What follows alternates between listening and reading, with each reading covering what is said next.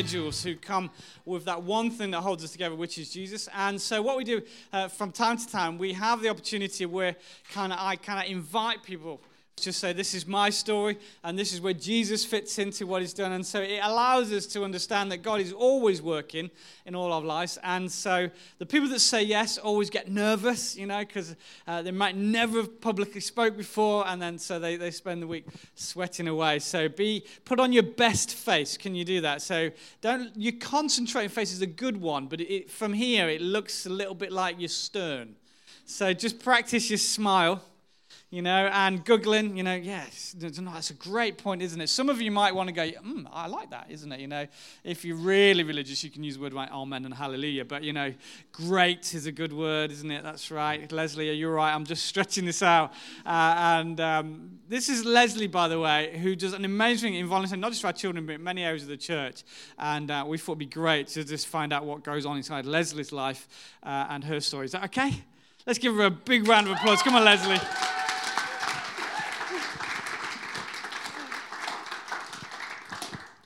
This is very scary.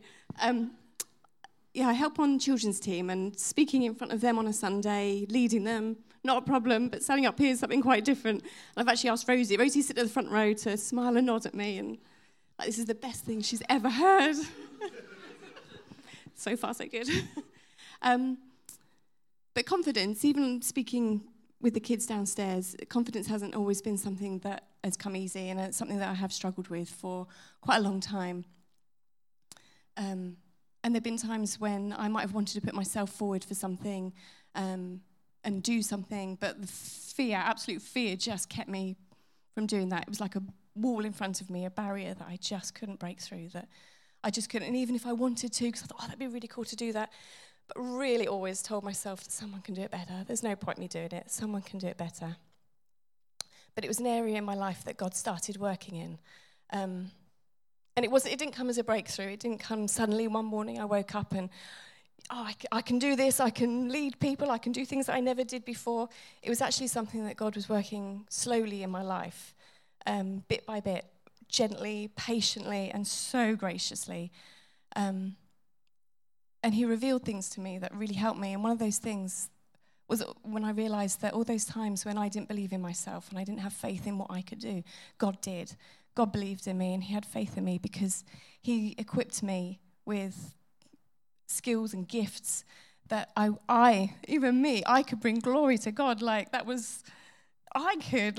am I? What can I do? And gently, it was encouraging me and nudging me in the right direction, that I realized I needed to step out of this bubble that I'd created, which all felt really safe. But I realized if I wanted to go further with my relationship with Jesus, that I needed to start pushing myself out of my comfort zone and doing things really I just didn't want to do. But God was so patient and been so great along the way. And any time that I felt that fear just rising up again, it's just such a simple verse from Psalm 56, verse 3, that, all right, Rosie. Verse 3, but I am afraid I put my trust in you. And it's just so simple. And any time that fear starts coming, and it doesn't mean that fear is going to go away. It just means I'm not going to let it be that barrier anymore. I'm not going to let it hold me back. And it also doesn't mean that what situation I put myself in is going to work out and it's going to be great, because it might not. And even me standing here might not make sense to anybody, but it's okay because God can still use it. He uses everything, and even bad stuff he can still use in a way that only he can. And so when I look back now and see how far I've come, he has brought me so far, and just by little steps, just gently pushing me along the way and helping me grow. And I'm so determined to not let fear hold me back anymore, even though the fear is there and my heart is just going right now. This morning, actually, in the car on the way in, a conversation came up that always comes up with, especially Josh, my Josh. He is car mad, loves cars, obsessed with cars, can't wait to learn to drive, even though he's only 12. But he's a little bit worried, I think, about learning to drive in my car, because it's just a little car, and I think it does like 0 to 60 in 5 minutes or something, it's...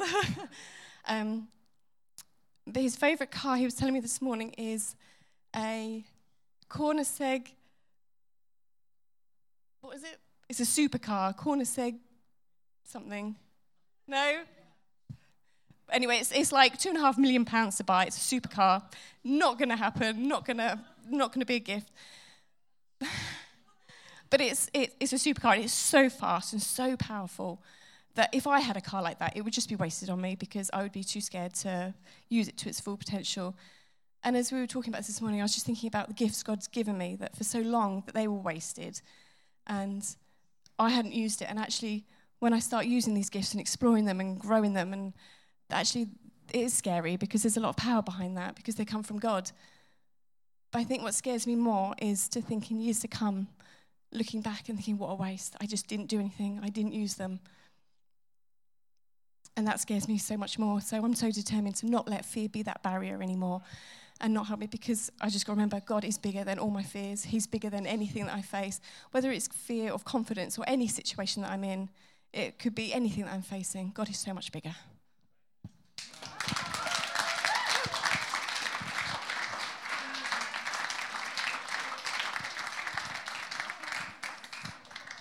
It's fantastic.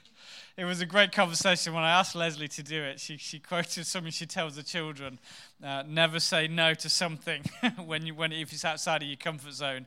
And she knew her children would say back to her, "Mum, you need to do this." That was great. I mean, no notes, nothing, just straight off the bat. That's really strong, powerful. And we all have that, by the way, just in case you think you're the only person who thinks that way. We all have this, something telling us to sit down, shut up, be quiet, don't do that. And whether that's yourself or whether you want to say, well, that's the enemy of our souls, whichever way you place it, God's the opposite voice. Because I've always found, particularly when talking about the Holy Spirit is like, come on, Aaron, you can do this, and that is actually true. We see that in you. What a joy that is as well. So we thought we'd give Abraham the chance to tell his story as well. He's new in here, and you're going, who is Abraham? Let's find out. What's your story? Give him a round of applause. Come on, Abraham.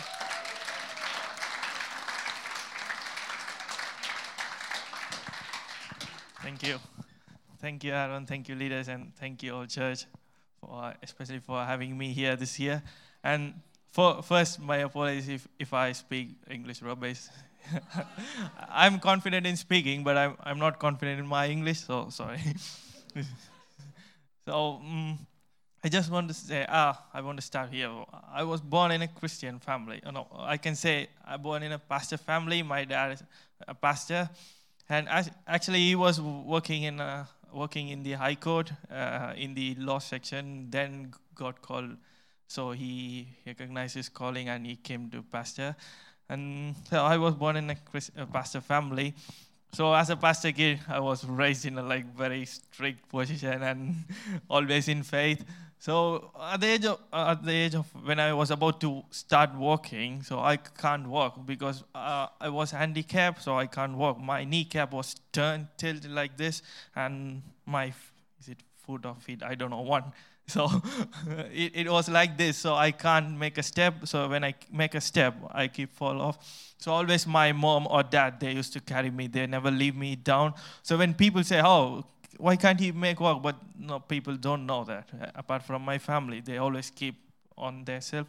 But my mom, they took to the medication to doctor, but doctors say, we don't know, we can't. They give on some tablets, but my mom's, they tried sometimes and they left it. And my mom stopped all the medication. And every day night after I slept, when I go to bed, she put blankets on my foot and she kneeled down before me and she prayed. She cried, and she was praying. But it's not like 2 days or not like someone. It goes like 6 to 8 months. No any medication, but every day she keeps on praying. One day when I got up morning, my feet were like straight. It's no medication, anything. It's everything like because of Jesus. Like how we sang in the worship, what a powerful name it is. So in Jesus' name, there's power in the blood of Jesus. So this was the first God's miracle. So I have experience in my life. So some people ask me when I go to in schools or anywhere when doing ministry, do you really believe that God does exist? Or God do miracles, God do changes, any changes? I say yes, because I have experienced it. So I said, I have no doubt in it because I have experienced more God in my life. So I can truly say that there's a God alive and He's Jesus. So He can do whatever. If you ask in His name, you will be provided everything. And then, so I just went to study my uni. So I was always brought up in a faith, but when I went to uni, I got so much of new friends, and I got diverted from like very faithful thing. But I was at the age of, I think in 2010, I was appointed. I was stepped into ministry called like youth pastor. And then I started doing youth ministry and leading youth groups, everything, and Sunday was part of Sunday school things and everything.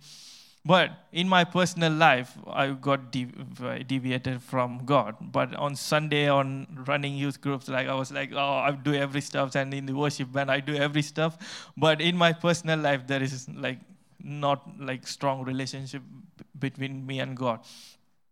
But when after finishing almost doing the uni, my brain, like I was start thinking, because some of my friends, they start working in movie industry, they were musicians, they start earning money. So I thought like, oh, why can't we go and start make money because of music? So I was trying hard to enter into movie field. I did engineering in electronics communication, and I did sound engineering, and I did diploma in theology, and I did music production. So I was like keep on adding my degrees to enter into movie field so I can make more money. But one day my dad got my mind, and he said, no, don't go after money. But I said, no, Dad, I will get money and I will give you. You can do more things in church. But he said, your money, nothing. God is not like waiting for your money. It doesn't make any uses. It's everything waste. But I said, okay. But when preachers come to a church or any prophet, they come and say, Abraham, God calls you for His ministry. He wants you to do His ministry. But I nod my head. But in my heart, I said, "Oh, this is not the age I want to. No, not at this age. I don't want to do."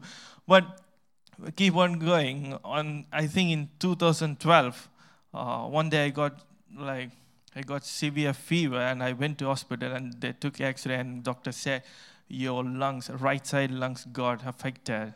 There's nothing more, and you're living only in the left side lungs. So everything's got fully damaged. So they started treatment, and day by day, my condition is getting worse. In 7 days, they put 40 injection in my veins, both arms. And after that, I was in the hospital almost 1 month, but there was no any development or no anything in my lungs.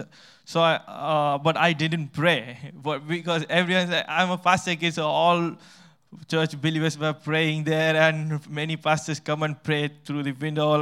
But I didn't pray even a single day. Day by day, I was getting worse. But they didn't tell me. But my body stops accepting all the medication, and I don't know how to tell, the piercing hole, the injection hole. So from everywhere, blood starts pissing out. So I couldn't tolerate the pain. I was screaming and I was dying in pain. One day, doctors, and they checked me and said there's only 3% left more. So they gave me 5 days time. So that's it. We gave all the medication, but there's no anything. So my mom and dad, they left me alone, and they went to church, and they hold their hand together, and they was praying. And my mom and dad said together, God, it's not good to say, but we couldn't see how he is suffering. If you want, could you please take him? But if you give him back, we will give him to your ministry. But at the same time, I don't know, they were praying in church, but at the same time, something made me to pray. So I asked God, is that you? You are allowing me to do this, through this situation. I didn't get any reply, and because at the time I couldn't talk, I couldn't eat for 2 days. I didn't eat. I was on the bed. I couldn't talk. I can see, I can feel it, I can hear it, but I can't reply anyone. Only tears comes out of my eyes. That's it. But my mom and dad didn't show their feelings to me. They always go away when they get hurt. But they would keep praying. On the day, I asked God, I was thinking in my mind, God, why did you allow this to me? If you allowed me, could you please bring out? But, I got a verse. I got a God's word. It's from Matthew chapter 25, verse 13. It's like, I don't know who are you. The verse about 10 virgins. I don't know who are you, and the doors were shut. So that's the exact word I hear. I was like, oh my God, I was doing ministry. I was doing these things. Why did you say no? And the things came upon my mind. I was like, at the age of 10, I was kicked out from the music school, that I don't have talents and I don't think so. I got kicked out from the music school. And I can say Holy Spirit was my teacher. I started learning music in the church, on the church band, on Sunday worship. So at the time, God put everything. I gave you talent. I gave you everything. I gave you gifts. I want you to use these things for me, not for your fame or not for your money. But you didn't learn from anywhere, but I gave everything to you. So I want you to use this, and I want you for my ministry. So I said, I'm sorry, Lord, that's it. And I slept, and in the next morning, I woke up and I told my mom, I'm hungry. My mom was like, because I didn't speak for 2 days, she was like, then, and she ran to doctors, and they came and they start medication. My body starts accepting medication, and after 2 to 3 days, they sent me for another checkup. The doctors couldn't believe. I have reports, 2 reports still there in my home. I have 2 reports. For 1 month after treatment, both my lungs got damaged, no any improvement. But after the prayer, just 2 days, they sent me to another report, checkup. I got the scan report. My doctors were amazed. My lungs was like how the newborn child is, new, perfect, pure lungs. So everyone was happy, and then I said, I don't want to play against God year after. So I stepped into ministry, and now I'm the assistant pastor in our church. So I'm doing, by God's grace, I'm doing some ministry. Now, I'm here, I'm not doing a gap year, so I want to train myself more, and I want to serve, and I want to learn more different things from different cultures and everything. So that's why I'm here, and keep praying for me. I just want to finish it. If you have doubt or anything, or what God should do, just ask Him and pray, have faith. God will do everything. It's possible. Thank you.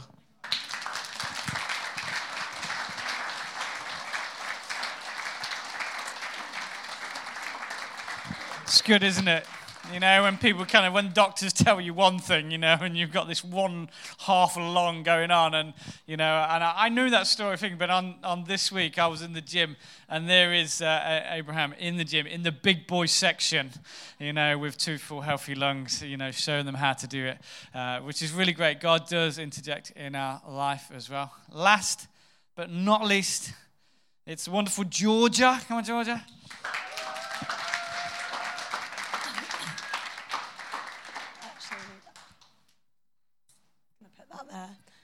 I do have a tendency to speak fast, and Mum, give me one of those mothering looks if I do, because I don't take a breath sometimes. It's accurate. So I was kind of thinking all week, what does "this is my story" mean?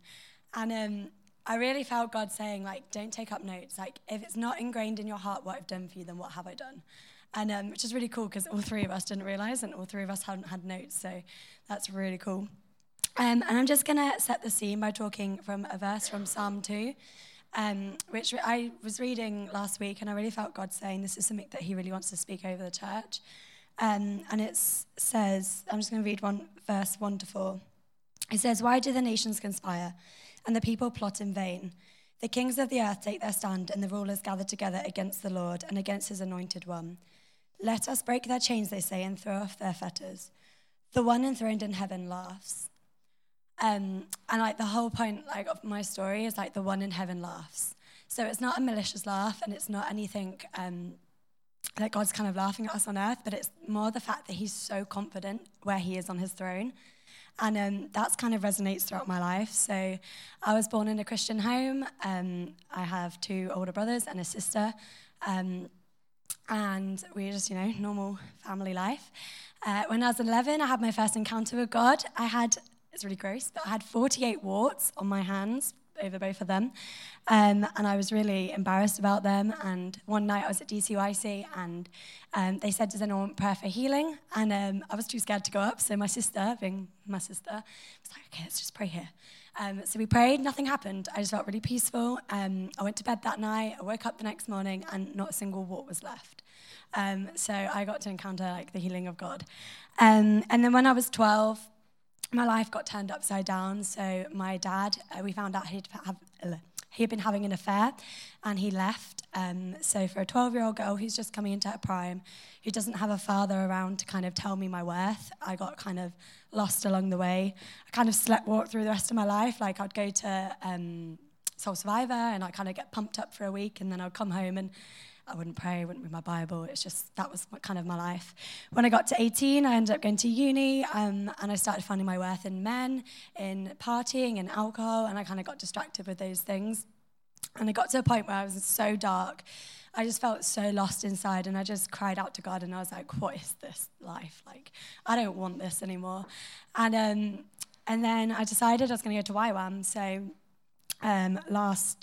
this January, sorry. Feels like so long ago. I went to YWAM, and actually 3 weeks before I went, I had an accident, and we thought I'd torn my ACL, but actually I dislocated my knee, and I was on crutches and I couldn't walk. So I was like, oh my goodness, what am I going to do? And I felt God say, go, just go.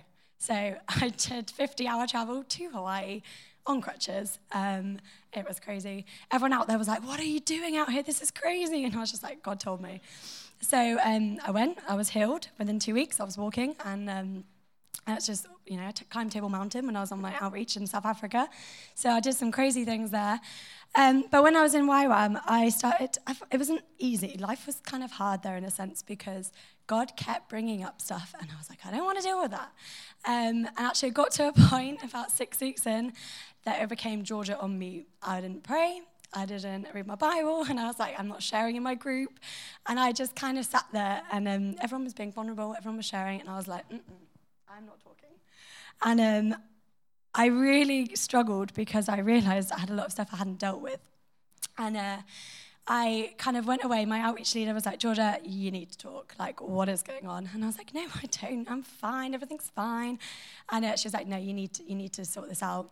So I went away and I prayed, and I kind of was like, okay, well, what is up? And I realized that throughout the years after my dad left, like I'd forgiven him for leaving, but I hadn't forgiven him for all the other crap that had come in my life, all the other things that had happened that I kind of didn't realize I put on him. I put expectations on him that he failed because I never told him about them. And I just kept like, it was just always things coming up, and I was like, oh man, I really need to deal with this. So my outreach leader prayed with me, and we sat together, and she was like, okay, I'm just going to ask the Holy Spirit to reveal where God was in those moments in your life. And I remember we were just sitting down in the cafeteria, and she was like, okay, where was God the moment that your dad left? And I was like, oh, I don't know. I can't hear God's voice. How am I meant to know that? And she's like, you can. Let's pray. So we were sat across from each other, and we just prayed and asked the Holy Spirit to come. And I just remember going back, seeing myself in my mum's friend's house, and my mum was next door with Aaron, and I could just hear her crying, and I thought, I don't want to see this, God. And I was sat with Rachel and my sister in the kitchen, and I just heard God say, stop looking at what you can see, but look around the room. And I thought, okay. And I just remember looking to the side, and I just saw Jesus standing in the room with me, and he was weeping. And he was saying over me, this is not your fault. This was never my intention for you, but I'm going to redeem this.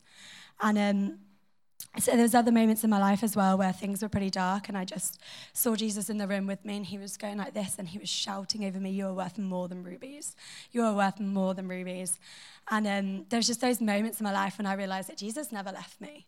And actually, I really felt when I heard her preach, someone said, like, you were never meant to envy what the world desires. Like, I was never meant to envy the life that others had. I was never meant to want any of that, but God has so much more for me.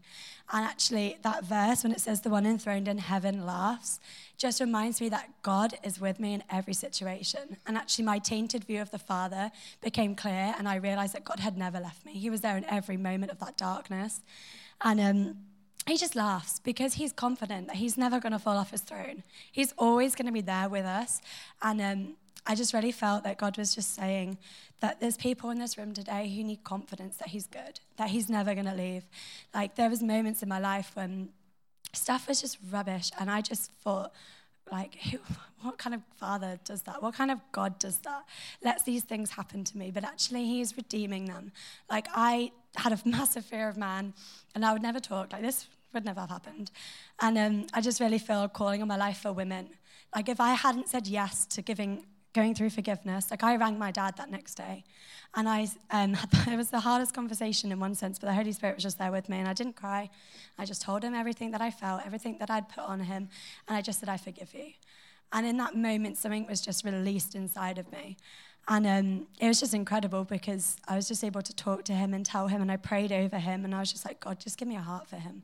Like, just give me that heart for the people.